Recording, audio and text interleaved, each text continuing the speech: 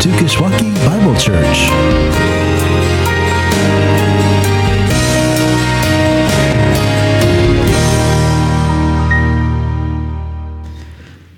Like Jeff said, it's a little taste of heaven. We're celebrating this week as a body of Christ that's far more expansive than KBC, the homegoing of the evangelist Billy Graham, if you haven't heard. Billy Graham died on Wednesday, 99 years old. And the quip that's been circulating around the internet is when Billy Graham said in one of his sermons at one of his crusades, when they tell you that Billy Graham is dead, don't believe it for a moment. Because at that moment, Billy Graham will be alive more than he ever was before. Little taste of heaven. Well, my name's Jesse. I'm the pastor here at Kish. If you haven't been with us, we're in the midst of a series on the Gospel of John, a series that we've entitled Jesus Changes Everything. And we began to look last week at how Jesus didn't just show up to deal with death, but that how he came to usher in, to make available eternal life, both forever and for today. Last week we looked at that through the lens of rest. Today we're going to look at it again through the lens of satisfaction. And we'll look at that today as we pick up in a story in John chapter 6. So you can turn there if you have a Bible with you. That's where we're going to be spending our time today. But before we go to God's Word, let's go to God in prayer. Would you pray with me? Heavenly Father, as we take our time this morning to consider this account, we ask that through it we would see the senselessness of our running after satisfaction apart from your Son. We ask as we look at a crowd who was not content with Christ, at a people who were not pleased with your provision in the wilderness, that we would rather follow those few who followed Jesus first and recognize with them that after all, where else can we go? Show us Christ, I pray. In his name, amen. Well, I want to begin today with a question. What would it take for you to be satisfied?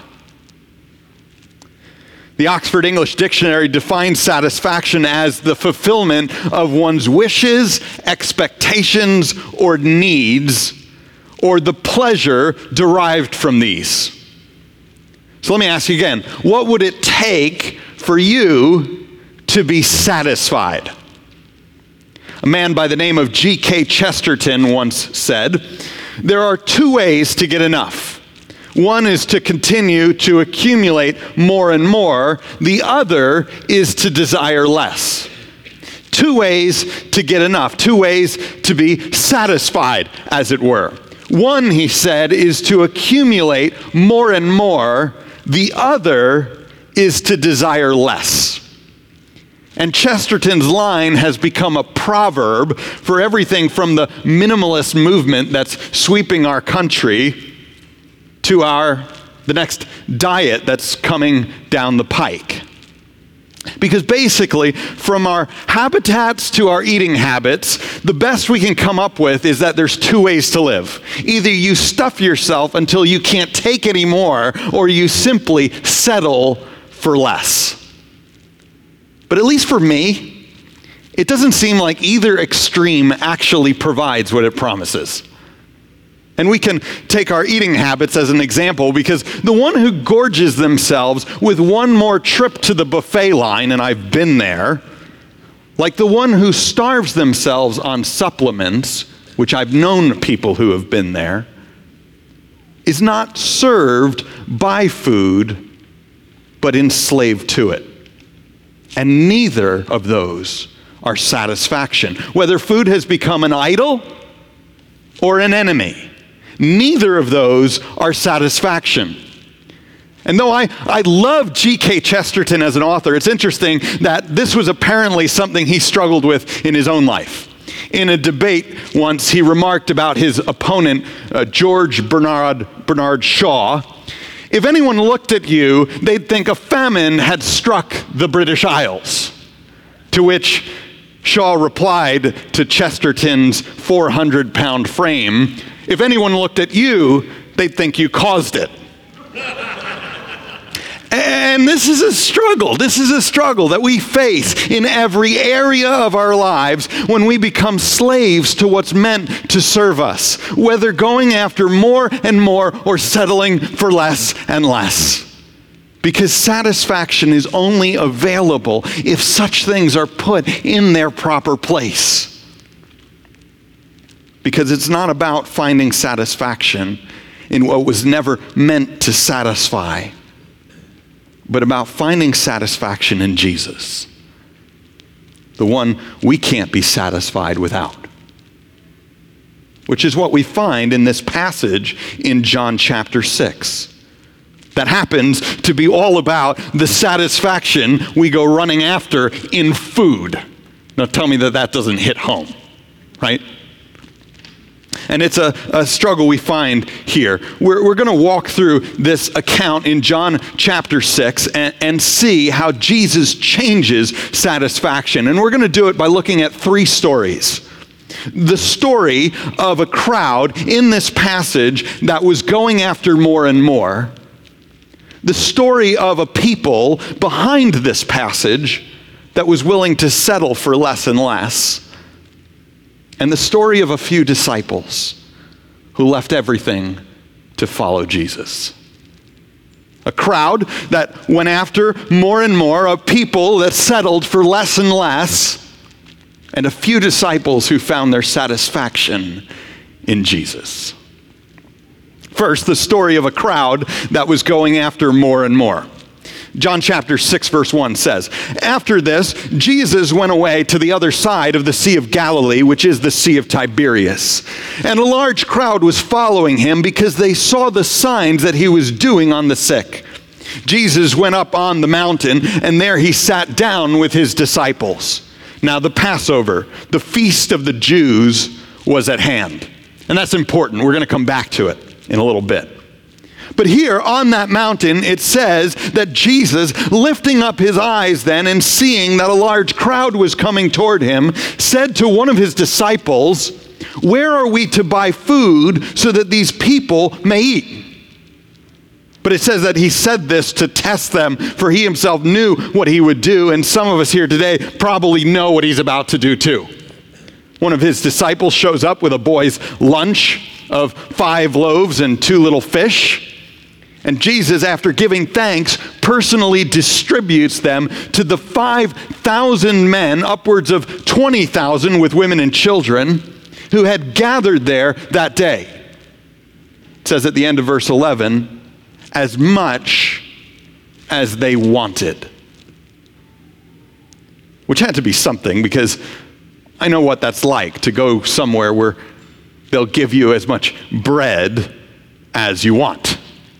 You know what this is like? We have some big families here. You know what this is like. Now, Catherine came from a small family. She's kind of shy about these things. But I came from a big family. I know what this is like, going to a place that will offer you as much bread as you want. Come on, you go in, you order a kid's meal, a couple waters, and then you wait to see if anybody catches on, to see how many baskets they're willing to bring before they say, "What is this?" It's exactly that, just about you getting exactly what you want, as much as you want. You know what that's like, whether it's the breadsticks at Olive Garden or the Texas toast at the steakhouse or the baguettes at Nat's, right? You know what this is like. I mean, some of you know what this is like.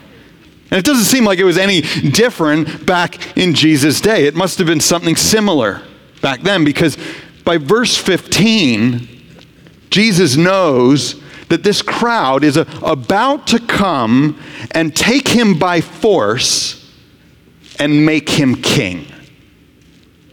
So Jesus withdraws because he knows the kind of king they want. A king who could take 5 crackers and 2 Swedish fish and feed his kingdom.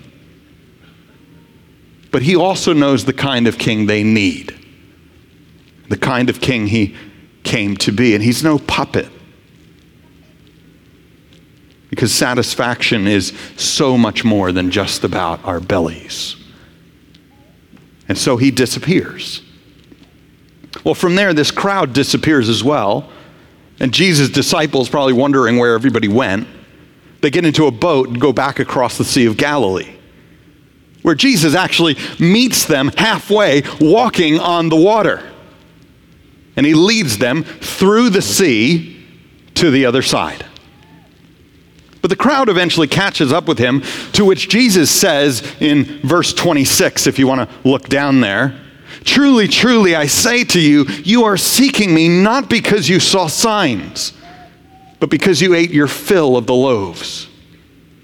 He says, "Do not work for the food that perishes, but for the food that endures to eternal life, which the Son of Man will give to you. For on him God the Father has set his seal." The crowd asks what they must do to get this food that endures to eternal life. Jesus says in verse 29, "This is the work of God, that you believe in him whom he has sent." That you believe in me. That's the work of God, that you trust in me, because I do the work. So the only work left for you to do is to believe in me. But listen to their reply. Verse 30. "So they said to him, 'Then what sign do you do, that we may see and believe you? What work do you perform? Our fathers,' they say, 'ate the manna in the wilderness.'" Remember the story? "As it is written," they say, "He gave them bread from heaven to eat." Can you believe that? 5,000 men. Upwards of 20,000 total, just the day before, eating their fill from 5 loaves and 2 little fishies. And still they have the audacity to ask, "What sign do you do? What work do you perform?" Because all they want is more. They're not just asking for one more round of rolls. This crowd is looking to stuff them up their sleeves. Not that I've ever done that. They're saying, "Remember that time in the wilderness when God provided for his people every day as much as they wanted? Got anything like that? That's something we can believe in. That's something we'll stick around for." Because this was a crowd who was going after more and more. Always searching, never satisfied, because Jesus will make the point, they, just like their ancestors, were searching for satisfaction apart from the one they needed most. But what we don't see in life is that we're likewise often trekking after things incapable of filling the voids we submit them to. Bread today, hungry tomorrow. Water now, thirsty later. Healed one minute, hospitalized the next, buried a few after that. Sex is good, but it doesn't satisfy. And that's because whether it's food or fun or fooling around, these things can't satisfy because they weren't made to satisfy, and will never do what we want them to. This is the story of a crowd who wanted more and more. But behind this story of a crowd who wanted more and more was, second, the story of a people who were willing to settle for less and less. And it's a story about that crowd's ancestors who were likewise searching for satisfaction apart from the one who truly satisfies. Remember, back in verse 4, it said that all this took place on the mountain, in the wilderness, through the sea. All this took place when the feast of Passover was at hand. That's the context of this story. John 5 was the Sabbath. John 6 is framed by the feast of the Passover. which was a celebration of God saving his people out of slavery in Egypt in the past, and a longing for him to do it again. Everybody know the story? It's a story about God, when God showed up and took the Pharaoh to task and demanded that he let his people go. You can think Charlton Heston, right? Let my people go. And God eventually gets his way, because God always gets his way. And he led his people through the sea, feeding them in the wilderness, and then bringing them to the mountain, where they met God. But Passover was also a story about a people that was willing to settle for less and less. And that's important, because coming face to face with how unsatisfying our pursuits often are, that one more basket of bread isn't going to do the trick, we may think that our only other option is to settle for less and less. But turns out that settling for less and less is as unsatisfying as running after more and more. Before this people got to that mountain in that wilderness where they met God on that mountain, before that, there was a point on that journey after they had gone through the sea when in the wilderness they were grumbling in their bellies. And then they started to grumble with their mouths against God. That's what the story back in a book called Exodus. It says, the whole congregation grumbled against their leaders in the wilderness, and the people of Israel said, listen to this, here it is, would that we had died by the hand of the Lord in the land of Egypt, when we sat by the meat pots and ate bread to the full. For you have brought us into this wilderness to kill this whole assembly with hunger. See, Passover is really a story about satisfaction and where we find it. For this people, as for their descendants after them in that crowd, satisfaction was all about their bellies. For that crowd, it was still an active pursuit of what would never satisfy. For this people in the past, it was a passive resignation that they had to satisfy themselves with nothing. Would that we had died. But how absurd.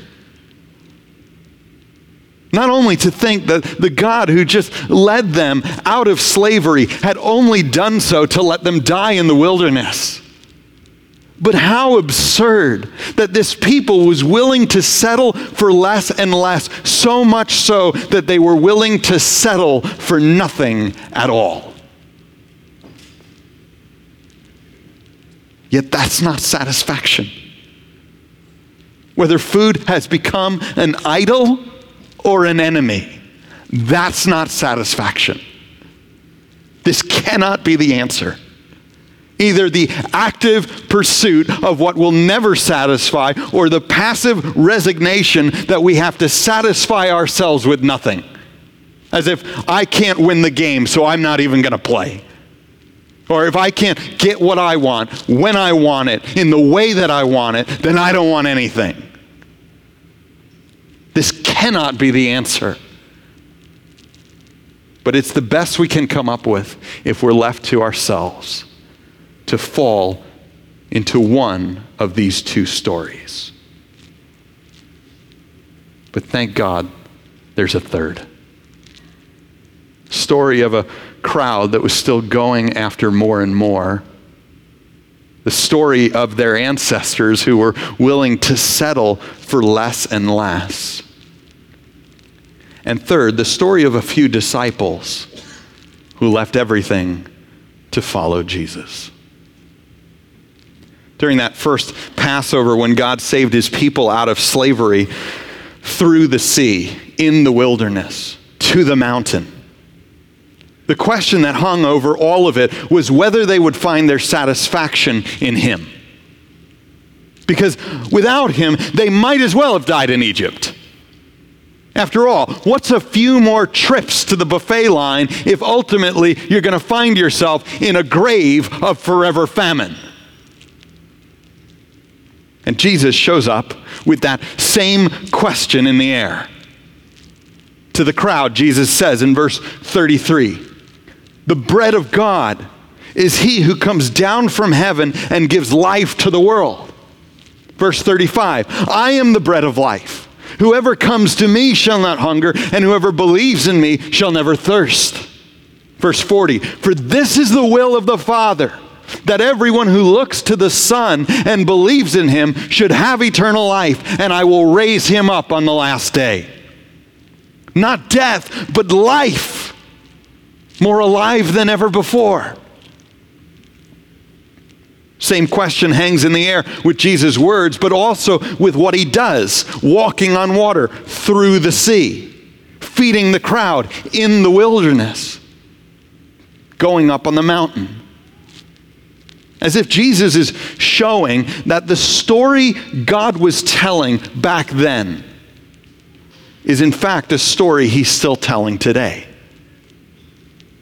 That story about whether God's people would find satisfaction in him.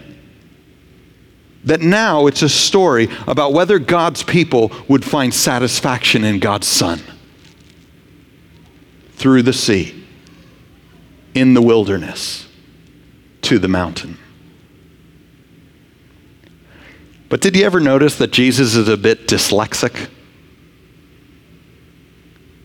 If he was trying to tell this story again, he should have walked on water first, then fed them in the wilderness, then went up the mountain. He got it all backwards. Unless what he was doing wasn't just retelling a story that had once been told before, but for the first time, telling its end.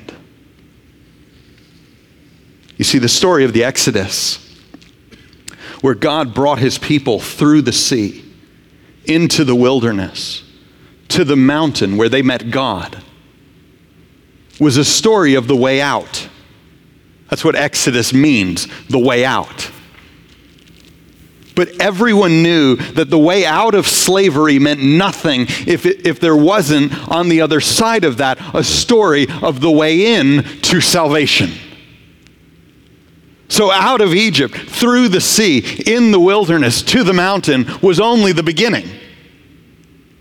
The end was when God would show up again to lead his people from the mountain, in the wilderness, through the sea, into the promised land. So Jesus shows up in John chapter 6 when the Passover was at hand and gets to a mountain to set the stage. It's an otherwise unnecessary detail. He comes down from that mountain as God himself, feeds the people like only God can, and then leads them through the sea to the promised land on the other side. Only to explain to everyone, I am the bread of life of that promised land. I'm the one you were celebrating. I'm the one you were longing for. Verse 49, he says, your fathers ate the manna in the wilderness, and they died. This is the bread that comes down from heaven, so that one may eat of it and not die. I am the living bread that came down from heaven. If anyone eats this bread, he will live forever. And the bread that I will give for the life of the world is my flesh. Turns out to be the single most controversial statement Jesus ever makes. It's the reason so many turn back from following him. Because when he fleshes it out, it's not the satisfaction we want. He says in verse 55, my flesh is true food, and my blood is true drink. Whoever feeds on this bread will live forever. But we're not concerned with living forever. All we want to do is live in the moment. As someone once said, all we want to do is carpe the diem. But how absurd to go after what we cannot keep and at the same time forfeit what we would otherwise never lose. It's the most controversial statement that Jesus ever makes. Yet it explains all of who he is and all of what he came to do. I am the bread of life. You see, we don't often think of it in these terms in our grocery store day and age, or with GMOs or synthetic food. But the fact is that for us to live, something has to die. You pluck an apple off a tree or a carrot out of the ground, and you've sentenced that organism to death. And the story of the Bible says that as much as physical life is perpetuated by the death of what we eat, life forever is only made possible if something dies on our behalf. Because physical death reflects a forever death that we all deserve. To which Jesus says, I am the bread of life. Eat me. Bread and wine, blood and body. Eat me. My death for your life, for all who take and eat and come and trust. So that with God at the center of it, made possible by the death of Jesus as our promised land and the bread of that land, life may be enjoyed for what it is. As we find our satisfaction, not in settling for less and less or going after more and more of the same old, but of finding it in Jesus. It says that many turned back from following him, that his opponents were absolutely livid. But listen to how the passage ends. Verse 66, it says, after this, many of his disciples turned back and no longer walked with him. The saying was too hard. Or more likely, the return was not worth what they thought of the investment. So Jesus said to the 12, do you want to go away as well? Simon Peter answered him, Lord, to whom shall we go? You have the words of eternal life. And we have believed, and we have come to know that you are the Holy One of God. Story about a crowd that was still going after more and more. A story about a people who were willing to settle for less and less. And a story about a few disciples who gave up everything to follow Jesus and found their satisfaction in him. A friend of mine got married a little while ago. A friend for whom food had become the enemy. Not his idol, gorging himself as much as he wanted. Not that. He had other idols in life. But his enemy. He maintained the strictest diet, surviving often on supplements, controlling his weight, controlling his fat content. So that, like it or not, food no longer served him, but had become his slave master. And he stood up at his wedding to toast his bride. He said, you may have noticed, since our engagement, I've gained 20 pounds. And since I found you, I'm enjoying life more than ever before. A peach used to be a peach. A pear, a piece of pie, my nemesis. But it is no longer, because I found the one I was made for. And in this instance, as he stood there, he said, and in the process, I actually found the one who made me. I found again Jesus, which changed everything.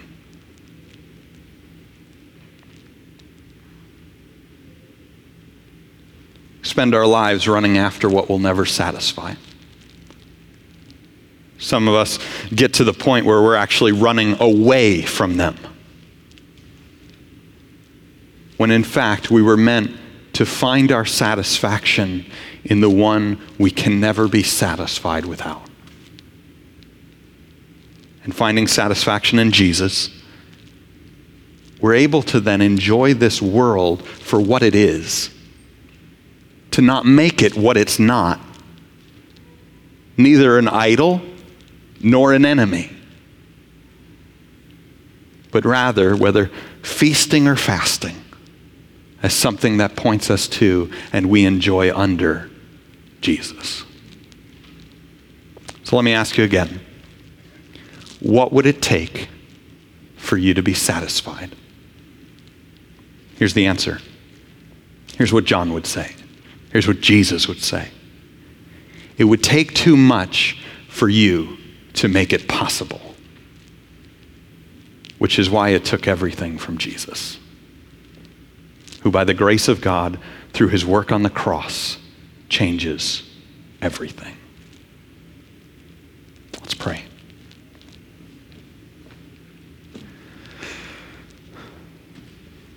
Heavenly Father, too often we find ourselves as members of that crowd, still running after more and more what will never satisfy. When we get the hint, sometimes we end up where that people was, settling for less and less until we settle ultimately for nothing. Yet either way, what we run after or run away from becomes our slave master. Yet I pray today with those few disciples, those first few who followed Jesus, we would find a better master in him. Amen.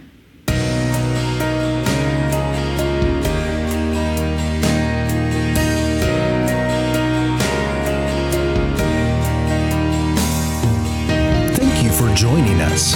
For more information about our church, please visit our church's website at kishbible.org.